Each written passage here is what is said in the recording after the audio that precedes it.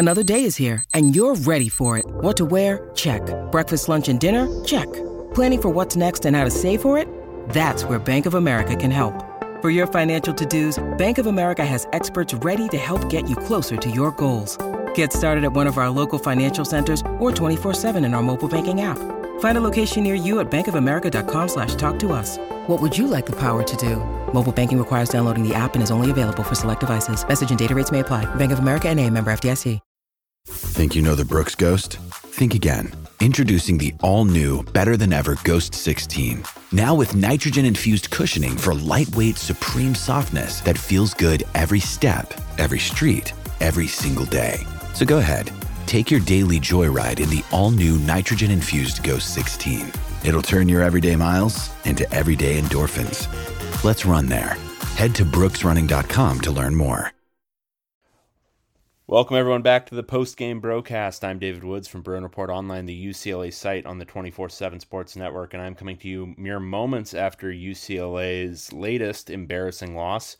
This one to Cal, previously 5-6 Cal, now 6-6 Cal. UCLA punched its ticket to a bowl game by losing 33-7 in a game that honestly didn't feel neither that close nor that competitive. Just an absolute disaster blowout. Team looked like it quit in the second half. Just complete domination from Cal.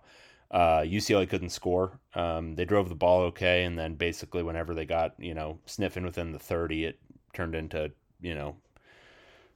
some sort of gong show thing. Horrible game. Horrible offensive performance. I've got a great stat for you to lead things off. Cal had 6 sacks in this game. And you might not have watched a lot of Cal football this year. You might be like, oh, okay, they got a good pass rush. No, they don't. No, absolutely not. They've got one of the worst pass rushes in college football this year.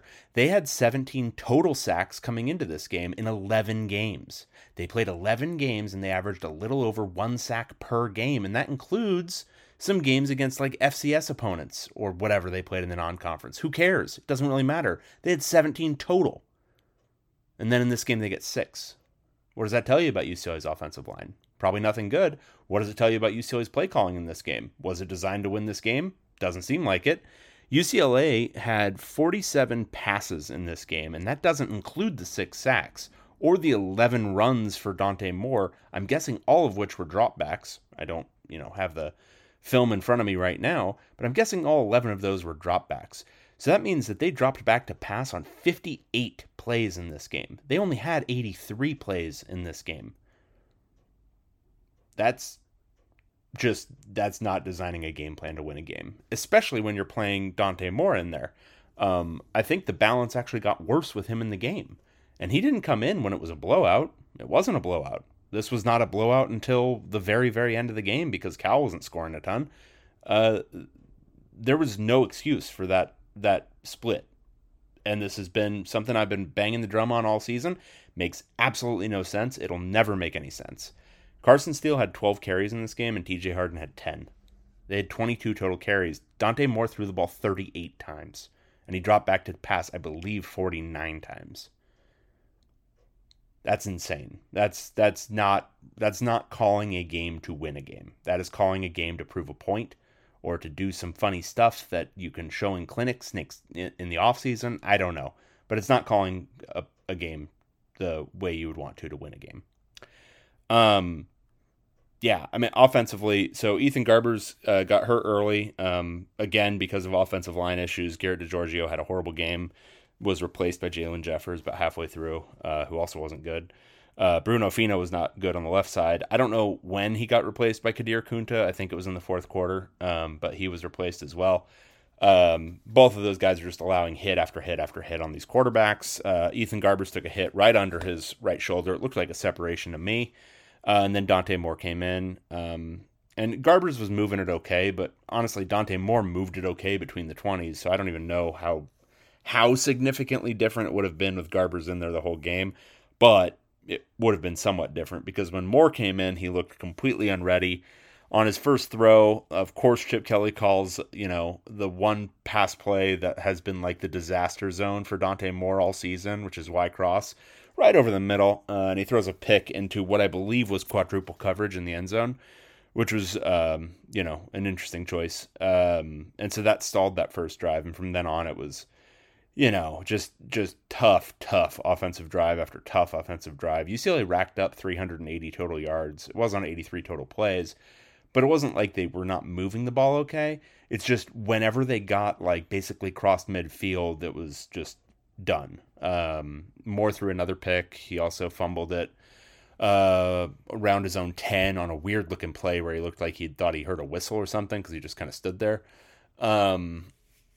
Colson Yankoff had a fumble on a kickoff return. It was kind of the greatest hits of all these things that were knowable issues going into the season. And I don't want to sound like I'm banging on Colson Yankoff because I like Colson Yankoff. I think he's a good player. I think he's being put in a horrible position. That's a tight end body. It's a guy who should be catching balls downfield. He shouldn't be first having to be a running back because he's super tall. When you have a high center of gravity and it's easier to rock that ball loose, it's kind of harder to hold on to it, and you're a big target that can be hit really hard. And that applies doubly so on kickoff return. And I think that's his second fumble this year. It's just unfortunate because he's a really good kid, and I think it's really unfortunate that Chip Kelly put him in that position when he's never done it before. Silly. Just silly decision-making that doesn't make any sense. But he fumbled, and that was kind of led to the nail in the coffin. So that was the turnovers. But Dante Moore he had some moments. He had some decent throws, but he looks nothing like the guy we saw at the beginning of the year. He looks, for lack of a better word, and I'm not trying to psychoanalyze the guy from afar, he looks a little checked out. He also looks like he's a little shell-shocked by this season. Because if you remember the beginning of the year, and yeah, it was against bad teams, and it was against an FCS opponent and a couple of G5s, he didn't look like this. He didn't look like he'd lost all confidence, which is where it is right now. I thought it was ridiculous that they kept throwing him in there and out there. This would have been, I think after the fumble, maybe after the second pick, one of the two, Chase Griffin time. And not because you think you're going to win the game with Chase Griffin, just because he's going to play with a little bit of poise and not going to have his future and confidence ruined by playing behind this offensive line. And I think that was sort of the situation with Moore. And it's been the situation this year. You don't want to just... I've seen that happen with a lot of quarterbacks in other leagues. There was a Penn State quarterback a few years back who had a really bad offensive line, and it just seemed like it really set back his career. And I think for Moore, playing behind this offensive line is about the worst development you can get. Just taking hits constantly, never able to just scan a field. I think people would be amazed by how much better he would look in not to hit a sore spot, but in Oregon's offense where the offensive line protects you. This one doesn't. They did not. UCLA, Tim Drevno, Chip Kelly, the whole lot of them did not give this offense an offensive line to succeed this year. And that's the critical failure there. So defensively, it wasn't a good performance. I think we can all agree on that. We can all, shake hands. It wasn't, should it have been a 33-point performance? No, a lot of that was because of the offensive struggles, but it was still going to be more points than they really should give up to Cal. I think we can all, generally agree on that. They did get a touchdown off of, the fumble on the they did get two touchdowns off of fumbles in UCLA territory, the one from Moore and then the one from Yankoff. But they were also moving the ball okay some of the time. Like at the beginning of the game, they had a 7-play 54-yard drive, then a 9-play 43-yard drive. Then at the end of the game, they had a 10-play 48-yard drive, and then a 12-play 51-yard drive. It's not like they weren't able to move the ball, and that's kind of the surprising thing. I think even early when the defense was clearly engaged, Fernando Mendoza was hitting some plays over the top. The passing game was working a little bit, and he made some critical mistakes.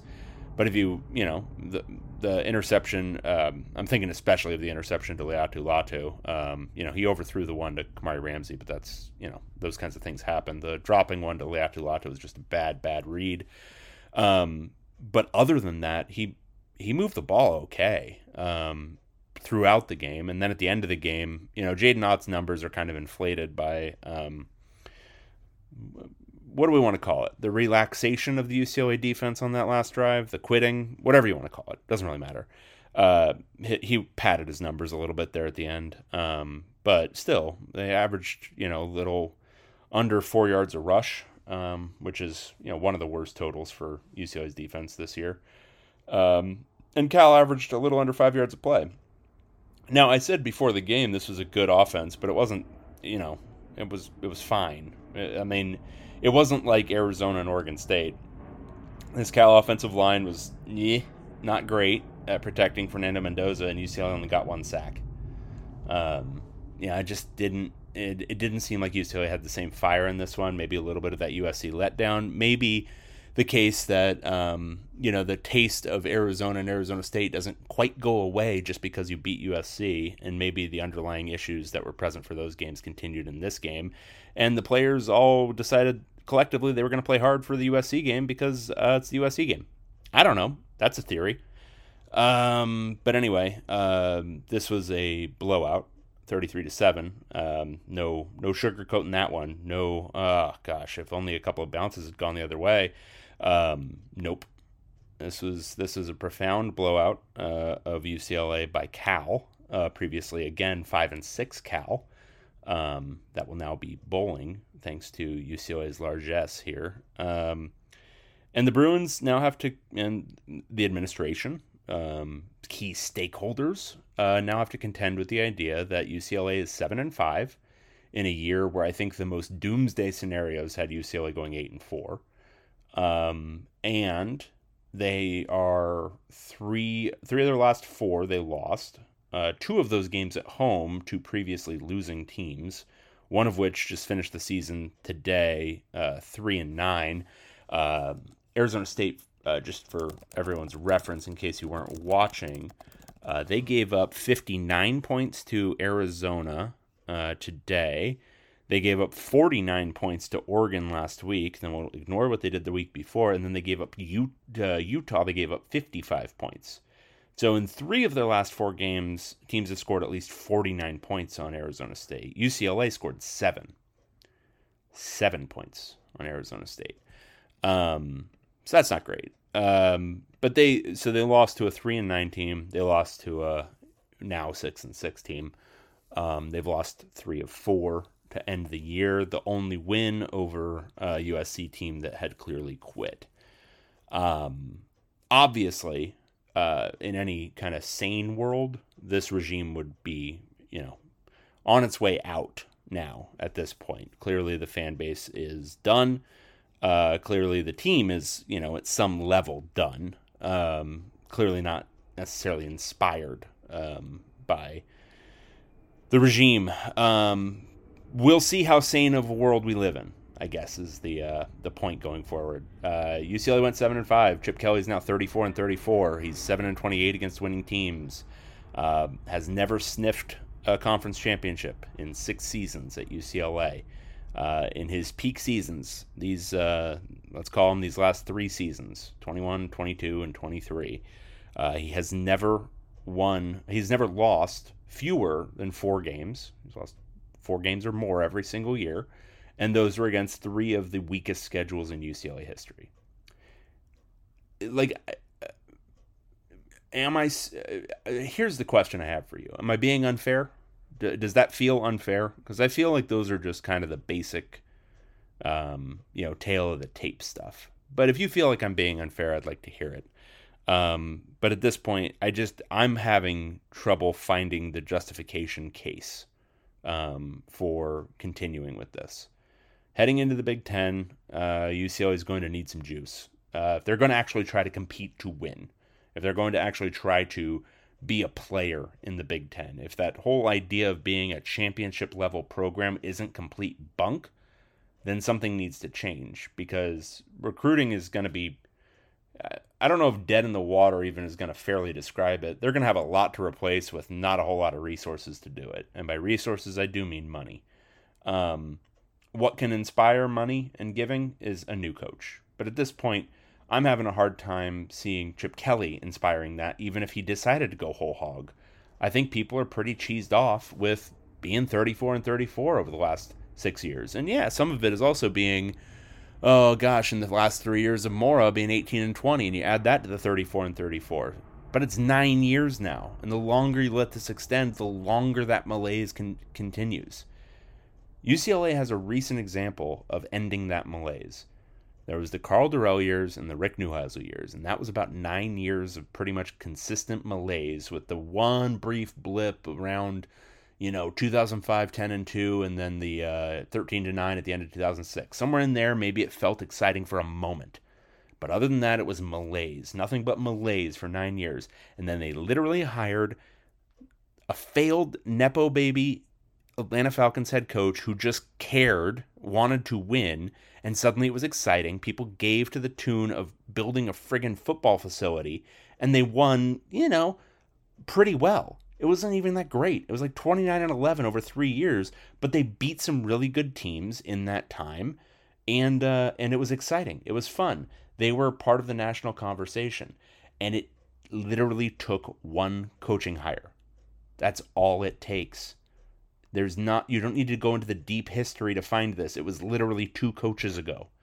So anyway, I think we've made our position clear, and I think the fan base has made its position clear, and now the ultimate question is whether anything is going to come of that. So we'll see. All right. We'll be back again this week with some recap stuff of the football season, as well as some previews of upcoming basketball games and all sorts of other fun stuff. All right. Talk to you soon. You can now relive the best moments of the UEFA Champions League 24/7. The UEFA Champions League channel is a new 24-hour streaming channel serving nonstop goals, highlights, and full match replays from the world's most prestigious club competition. Reminisce on your favorite moments, legendary players, and brilliant goals with the UEFA Champions League channel, streaming around the clock on Pluto TV and the CBS Sports app.